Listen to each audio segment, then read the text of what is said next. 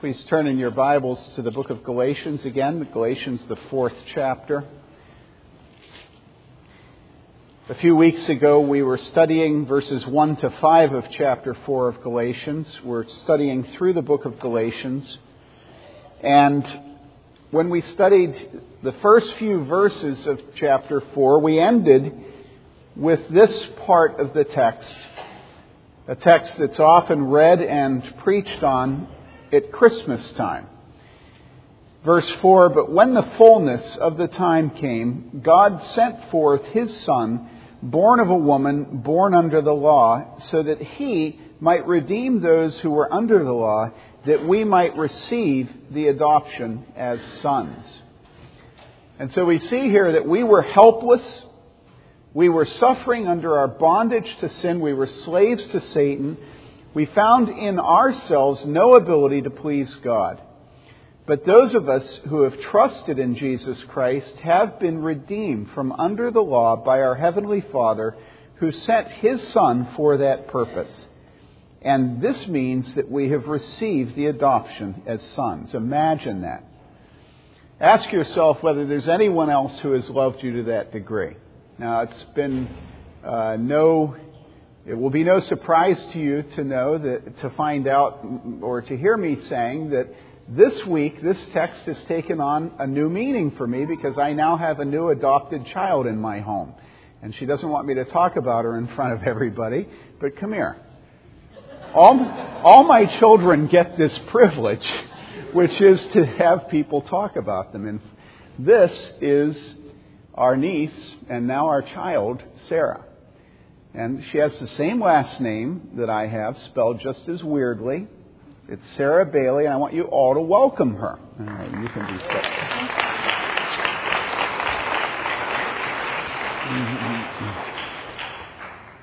And so as I've been thinking through this text and thinking about what adoption means, it's taken on a new significance for me. Think about adoption. Why do people get adopted into families? Well, generally they get adopted because a couple is not able to have children of their own. And having the natural desire that their love will be fruitful, that God places in our hearts, that fruitfulness expresses itself in a way that is different than the norm. And that is that they go out and find children who don't belong to them physically, have not come from their wombs, and yet they adopt these children into their homes. Now, if you were to take a child who was defective, and the parents with great anticipation would be looking forward to adopting that child, and then the parents would find out that that child was defective in some way, would the parents go ahead and adopt that child? Well, they might not. It would depend, if you ask David and Kim Johnson, on whether or not the Chinese government would let them do it. David and Kim had something just like that happen to them. Now, let's say that instead of this child being defective in some way physically, that this child was defective in some way spiritually. Let's say that this child, when you came into the orphanage, all filled up with warm, fuzzy feelings, sentiment, ready to be a mom or a dad. Let's say you walked into the orphanage and this child spit in your face and slapped your wife across the cheek. Or better yet, let's say that this child took a knife and plunged it into your chest. Now, why would I use such a weird illustration? Well, because what the Bible tells us is that it was while we were still sinners, and not just while we were still sinners, but it tells us while we were His enemies, God adopted us.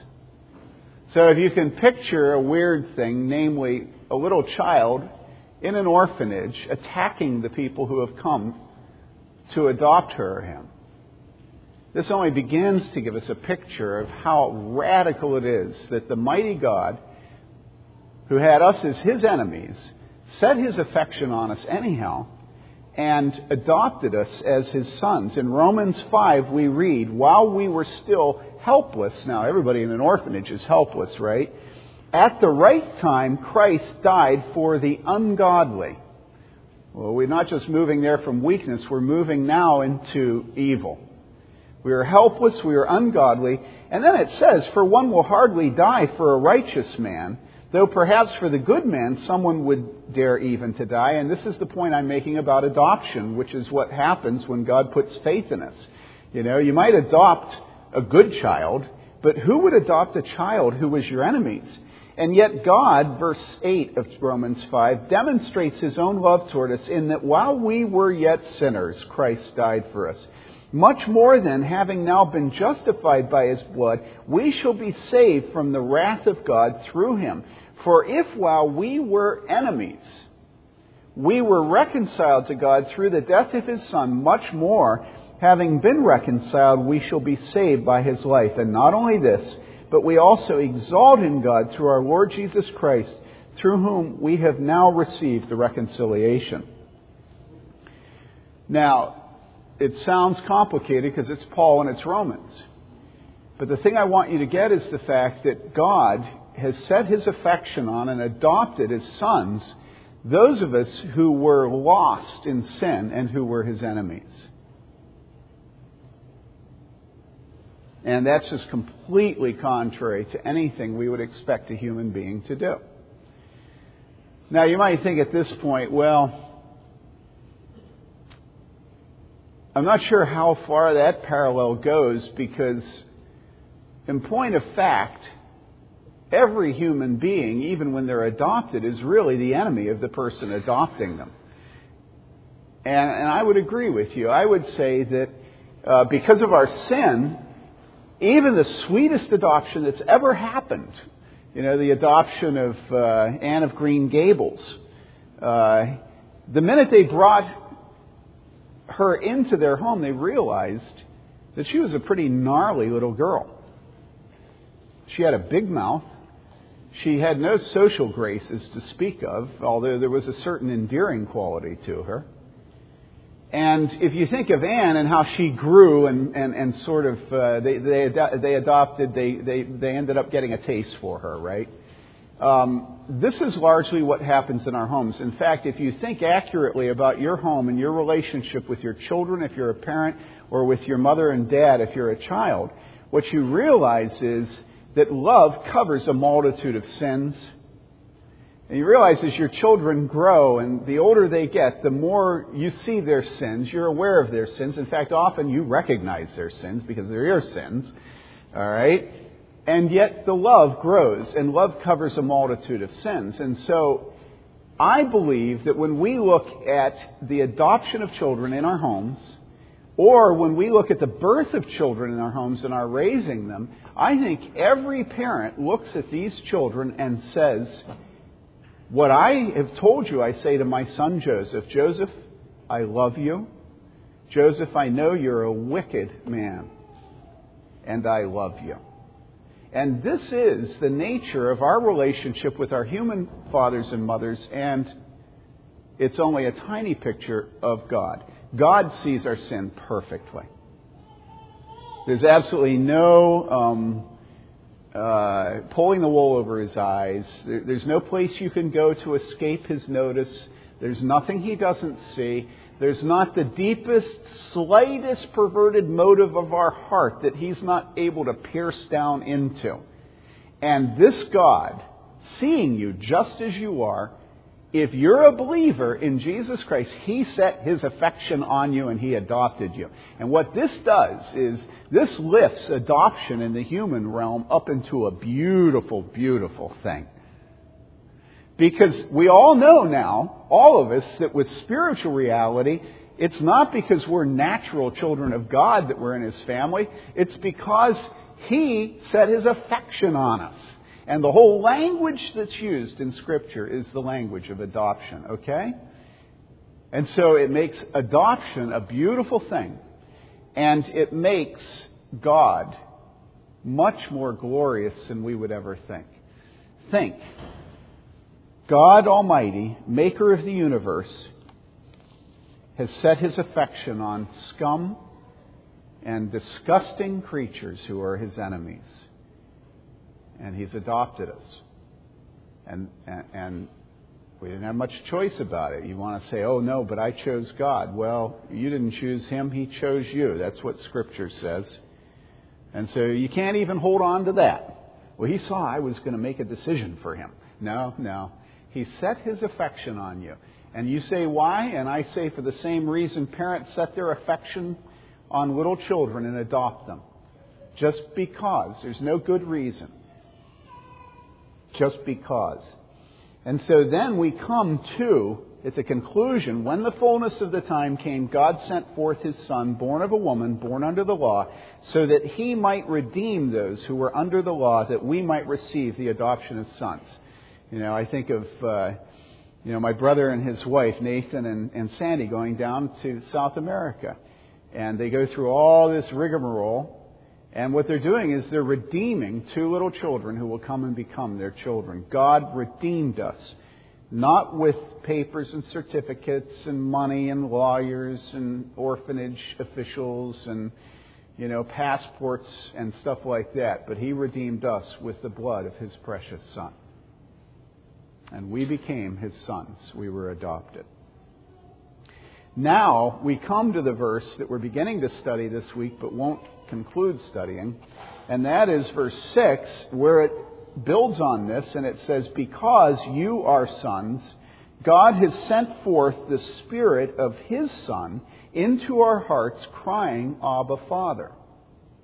Because you are sons, God has sent forth the Spirit of His Son into our hearts, crying, Abba, Father. We see here that we have been adopted by God, and that being adopted, we now have another gift. Now, I want to say a number of negative things over the coming couple of weeks, because you do not understand the positive truths of Scripture until you understand the attacks upon those truths. It's as you understand your sin that the grace of God grows. It's as you understand the denial of Scripture in certain parts of our lives that you begin to understand the truth of Scripture. And the first thing I want to say clearly is, when we speak here of this gift that comes from God, we are not talking about the kind of gift that is consistently talked about on Trinity Broadcasting Network. Okay? I have a basic philosophical disagreement with my father-in-law, and the disagreement is this. He does not think we should speak ill of people who are doing the Lord's work. Now, actually, I agree with him. But where we differ is over who is doing the Lord's work. And I believe that Scripture is very clear in many, many places in saying no to ungodliness, and it begins within the house of God. That you don't begin to say no to things that are outside the house of God. You don't begin to condemn Walt Disney or Washington or Hustler Magazine or Larry Flint. You come in the house of God and you condemn those things that are done in the name of Jesus Christ. And so the gift that's being spoken of is not the gift that Trinity Broadcasting Network leads those who watch it to believe is their rightful gift from the Holy Spirit as a part of the adoption. If you just take the mass of Trinity Broadcasting Network and say, what gift does Trinity Broadcasting Network tell you you're going to get? What is it?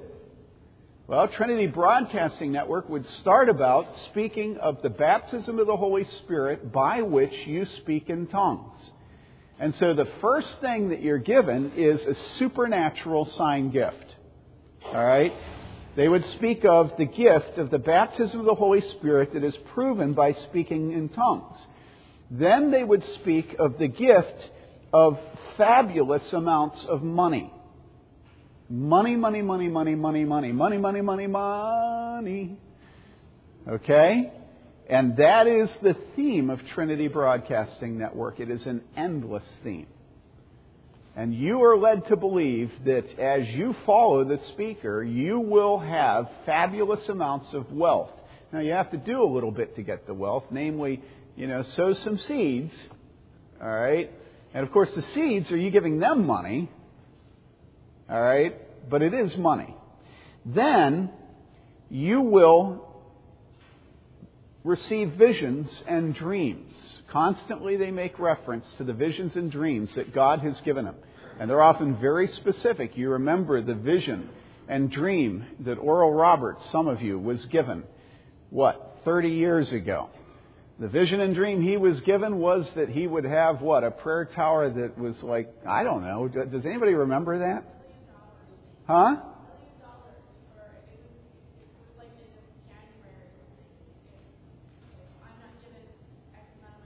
Oh, yeah. There was, but that's another one. Yeah. God was going to kill him if he didn't get $1 million by January 1st or something like that. That's another one I'd forgotten. Yeah.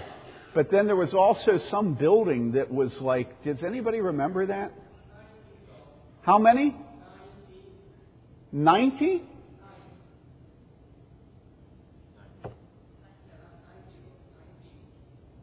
Well, that's not, anyhow. There were a lot of visions and dreams that Oral Roberts was given.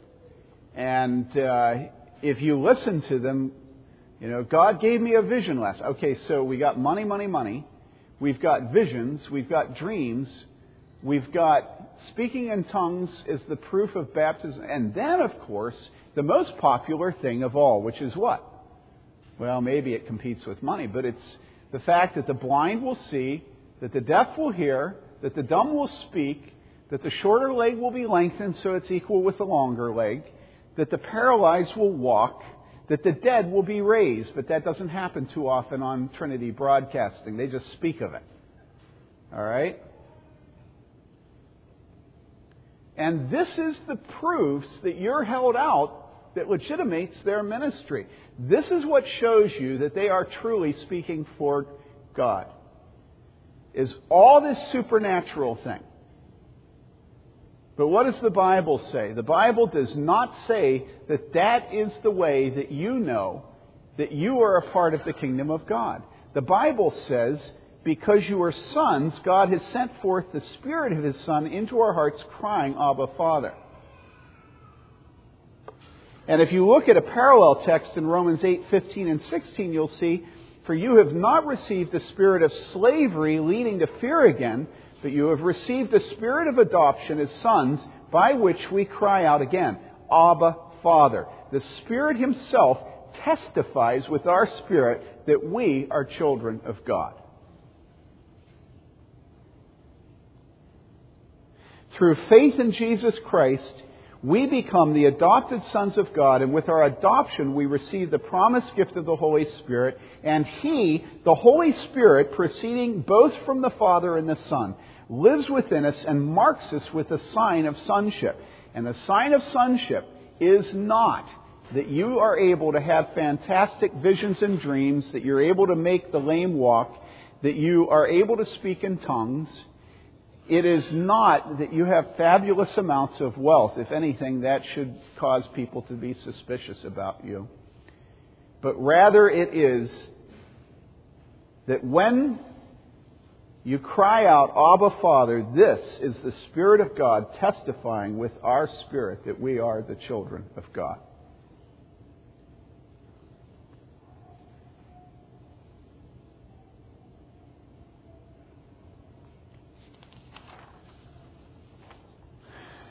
Now, at this point, there are a number of ways that I could go in teaching you from God's Word.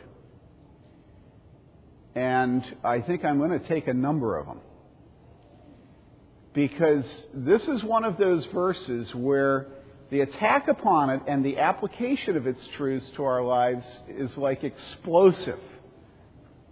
And I want to begin by explaining what is going on here in the text. Now, let me read our text one more time. Verse 6. Because you are sons, God has sent forth the Spirit of His Son into our hearts, crying, Abba, Father. Aramaic is the language that would have been used by Jesus and His disciples, and Abba, that word you see in your Bibles, is simply the Aramaic word Father transliterated into the Greek of the New Testament, and therefore by the translators of our Bibles into English. In other words, If you have a foreign language, and when those who wrote the Bible in Greek clomped onto a word from that foreign language and didn't bother bringing it into Greek, but just simply left it in its former language, then the English translators are not going to take the liberty of changing it in English. They're going to say, well, in the inspired text, this word is brought in, transliterated, we'll leave it that way in English. And so what's going on here is that you have the common language of Jesus and his disciples, the word for Father, Abba, clomped onto the common word in Greek, which was the language of the New Testament, which is pater. Okay? And so you have, if I were to take it back into both of the original languages, and I were to give you out loud what this sounds like in the original language of the Bible, all right? So say I'm not translating it into English at all. This is how it would sound. Abba, pater. All right? Now, if I were to decide that I wanted to worship God using my own English language, and I were wanting to build onto the tradition, I could say this. I could say, Abba, pater, what? Now, at that point, we diverged based on our childhood. I love being around the Henrys, which Mary Lee and I were able to be around them this last weekend, because I love hearing their children refer to them as Papa, or to their father as Papa. I've never heard any other family do that. Maybe that was your habit. In our home, it was Daddy and Dad. And you might have a different habit entirely. I don't know. But nevertheless, think about this now. You have Jesus and the disciples, Jews, who speak Aramaic. They say Abba. Then you have Greeks, and they say Pater. And then you have Tim Bailey, who says Daddy. Okay? Abba, Pater, Daddy. Now, that's not what the text says. The text only says Abba, Father. When Jesus was in the Garden of Gethsemane, praying to his Father, anticipating the terrible suffering and torment that was coming in his betrayal, in his trial, in his crucifixion, death, and burial, we have this record of Jesus praying in Mark 14:36, saying, Abba, Father, all things are possible for you. Remove this cup from me, yet not what I will, but what you will.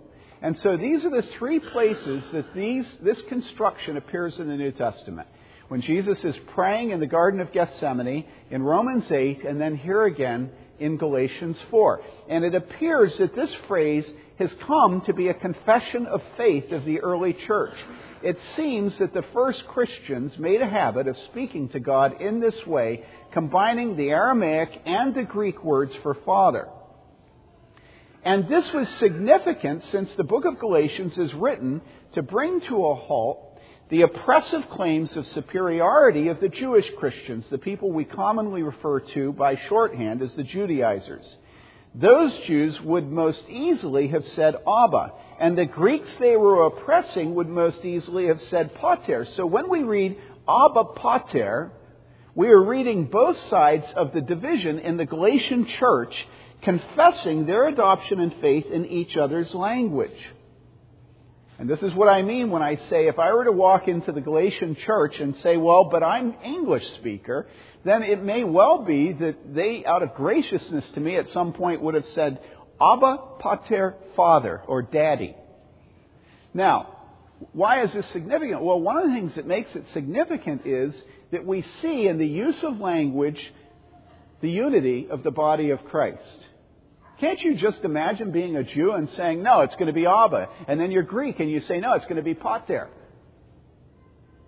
And so what we need to realize is that even in the confession of faith, we see the beautiful gift of God making one the people of God, even through their language. So it's not just Jewish language, not just Greek language, so that the Greek widows and the Hebrew widows in the book of Acts both receive an equal amount of the food that's gathered and distributed every day. Now, what am I doing talking about that? Well, it's another example of how you have to push together the Greeks and the Hebrews in the early church. You push them together by having them have fair amounts of food shared between them. You push them together by having them both say, we know that we are born again because our hearts cry out within us, Abba. But that's not what it says. Because our hearts cry out, Pater. But that's not what it says. Our hearts cry out, Abba, Father. Now, here's where we're headed. You'd have to be completely deaf, dumb, and blind today to not know that this verse is ground zero of about the most heinous errors of Scripture that our culture sees. Because if you look at the verse, you'll see that it says sons, it says son, and it says Abba, and it says Father. So in just a few words, we have 4 words that are sex marked in a male way. And this is heinous. David Canfield sent me this article done by Richard Ostling, who for years and maybe still is the religion editor of Time. And he says, should the Bible call God the Father or Lord? Should Jesus be termed the Son of God or Son of Man? Should masculine words such as king and kingdom be allowed? Should Holy Writ have so many male pronouns? Not if militant feminists have their way, as they do in an awkward rewrite of the complete Bible issued in 4 volumes, the inclusive Hebrew Scriptures and the inclusive New Testament. These degendered Scriptures were produced for the liberal Roman Catholic priests for equality. The revisers say, quote, most Scriptures read in worship services are still grossly sexist, unquote. And, quote, the continued self-destructiveness of an all-male clergy only worsens matters, unquote. They start with the Lord's Prayer. Well, actually, make that the teacher's prayer. Since God can no longer be addressed as Father, and His kingdom, well, no, make that God's kingdom, not His, cannot come, we get, Abba, God in heaven, hallowed be your name, may your reign come. Abba is left in. Why is it left in? Well, because nobody has an offensive attitude or sees Abba as being offensive because they don't know what it means. But it's just Aramaic for Father. Well, they leave that in, but they don't leave Father in. So it's Abba God. It could have been Abba Father. It could have been God Father. It could have been God God. And wouldn't that be best, really?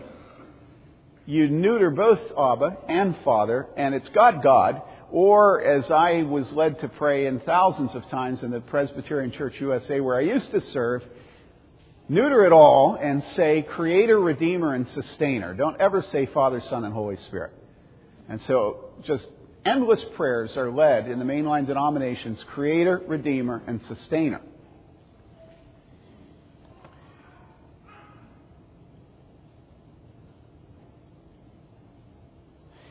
I go on, reign, the word reign, is awkward for oral readings because it hits the ear like a prayer for rain, R-A-I-N. The translation invents kingdom minus G to replace the supposedly sexist kingdom. So it's kingdom, because you don't want to refer to the male royalty. But family references are okay. But then kin are related. And so that could be offensive to those who have chosen to lead their lives alone. Well, I'm serious. There's absolutely no place to stop this. And he makes that point. He says, take Babylon. In Scripture, Babylon is called the mother of harlots. But this famous symbol of the evil Roman Empire in Revelation 17:5 is deemed, quote, genderous, unquote, and full of, quote, misogyny. And that means those who hate women. And the reason they give is because male prostitution is as old as female prostitution. And so instead of saying the mother of harlots for Babylon, they say source of all idolatry. So the mother of harlots becomes source of all idolatry. The revisers add words that are not in the Hebrew and Greek text, for instance, inserting women's names when genealogies name only men. On pronouns, the revisionists de-emphasize his or him in passages that describe Jesus Christ's earthly ministry and bar them altogether following the resurrection. Because women, the inclusive Catholics, are worried about marginalized minority groups, gays and lesbians. They shun slave and change Jews to temple authorities. The poor become poorer people or people in need. The Bible uses partner in place of traditional marriage terminology to acknowledge and value non-traditional relationships. In the list of sinners in 1 Corinthians 6, 9, and 10, instead of the usual homosexuals, it restricts the denunciation to hustlers and pederasts. In 1 Timothy 1:10, criticism of sodomites is rewritten to target only, quote, men and women who traffic in human flesh. In the Old Testament, they speak of the creation, quote, not of Adam, but, quote, of an earth creature, unquote. Whatever this being was, it certainly couldn't be called a man, much less a particular fellow named Adam. Now, I read this because I know I'll get some laughs and chuckles, and I know you all feel superior to them. But over the coming week or two, I'm going to make the case that you, in fact, agree with them completely. Or you're in danger of it. And I want you to be aware that at the same time as this Bible was released, the evangelical publishing houses of Zondervan and the International Bible Society have released the TNIV, today's New International Version. And the only difference between what they've done and what Zondervan has done is a very slight difference. Namely, Zondervan has decided not to do it with respect to God, but they do it with respect to people. They do the same thing about Jews that this Bible does. And I want you to realize that when the Bible says that you find the Holy Spirit in your heart crying out, Abba, Father, it's not just speaking of adoption and you sort of having a familial feeling and relationship to God. That these words mean something, and that you cannot be a believer if you will not pray to God as Father. As a matter of fact, if you will not pray to God as Father, you are not a Christian.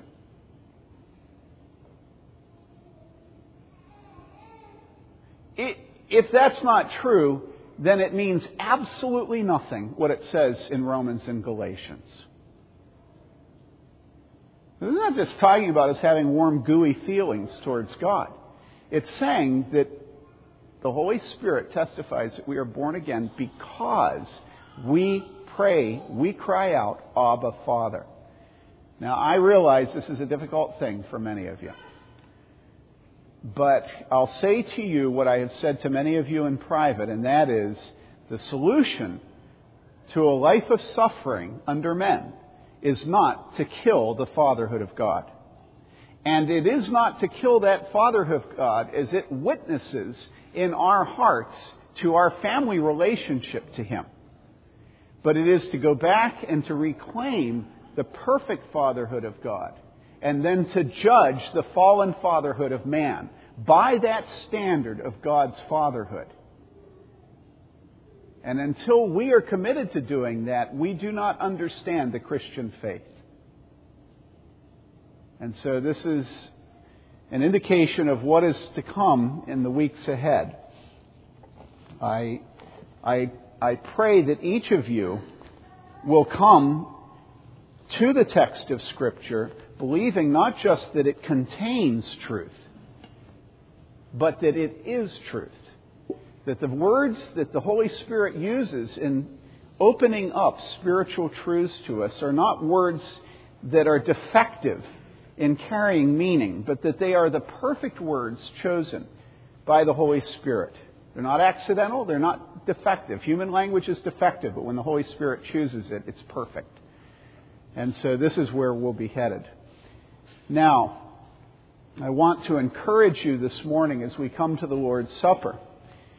Some of you are very timid and weak and fearful as you come to this table And I want to point out to you something that we'll have occasion to return to again. But that is, if in your heart you do find yourself crying out, Abba, Father, this is an indication that this meal is for you. If you find in your heart this unnatural thing where, despite the suffering of your life, despite the failures of others, despite your timidity and fear, you find yourself loving His Word, loving His words, loving Him, crying out to Him, Father. This, the Bible says, is an indication that you are an adopted son. And no matter how bondage to sin you are, no matter how fearful and timid, no matter how much unbelief you find in your heart, this is your communion token. This is the thing that you give that allows you to come to this table. You say, I have heard the Spirit of God in my heart crying out, Abba, Father. And so I encourage you to come to this table. If you guys could come, I'd be grateful, please. Thank you. Let me read from 1 Corinthians chapter 11. We have the words of institution there. For I received from the Lord that which I also delivered to you, that the Lord Jesus, in the night in which He was betrayed, took bread, and when He had given thanks, He broke it and said, This is my body, which is for you. Do this in remembrance of me. In the same way, He took the cup also after supper, saying, This cup is the new covenant in my blood. Do this as often as you drink it in remembrance of me. For as often as you eat this bread and drink the cup, you proclaim the Lord's death until He comes. There are two categories of people who should not come to the table. One is those who refuse to worship God, the Father, the Son, and the Holy Spirit, who do not believe in the blood of Christ for the forgiveness of sins. If you're not a believer and you reject God, then I exhort you to bow the knee to God and place your faith in Christ before you come to this table. This is a family meal. This is a time when there is a distinction made between the people of God and those who are not part of His family. Then there's another category, and that is those of you who may be living in conscious and willful rebellion against God in some major area of your life. It may be lust, that you refuse to give up the idol. It may be that you refuse to submit to the authorities of your church. They've placed you under discipline and you will not repent. I don't know your hearts, but if you are living in defiance of God, even though He is your Father, I encourage you to make it right with Him before you come to this table. Now, there's one category of people who should be exhorted to come to this table, and that is those of you who are timid and fear that you couldn't be worthy of this meal because you are so aware of how far short you fall of the perfection of God. And I encourage you that as long as you live in this life, that is going to be your condition. And that's why you need Jesus Christ. And I exhort you, don't be timid in coming to this table. Be bold. And trust that when Jesus commanded you to eat and to drink at this table, that He knew who you were, that He knows that you're an evil person, and that it is precisely you that He has adopted, and that He commands to come. Let us bow our heads in prayer. Father God,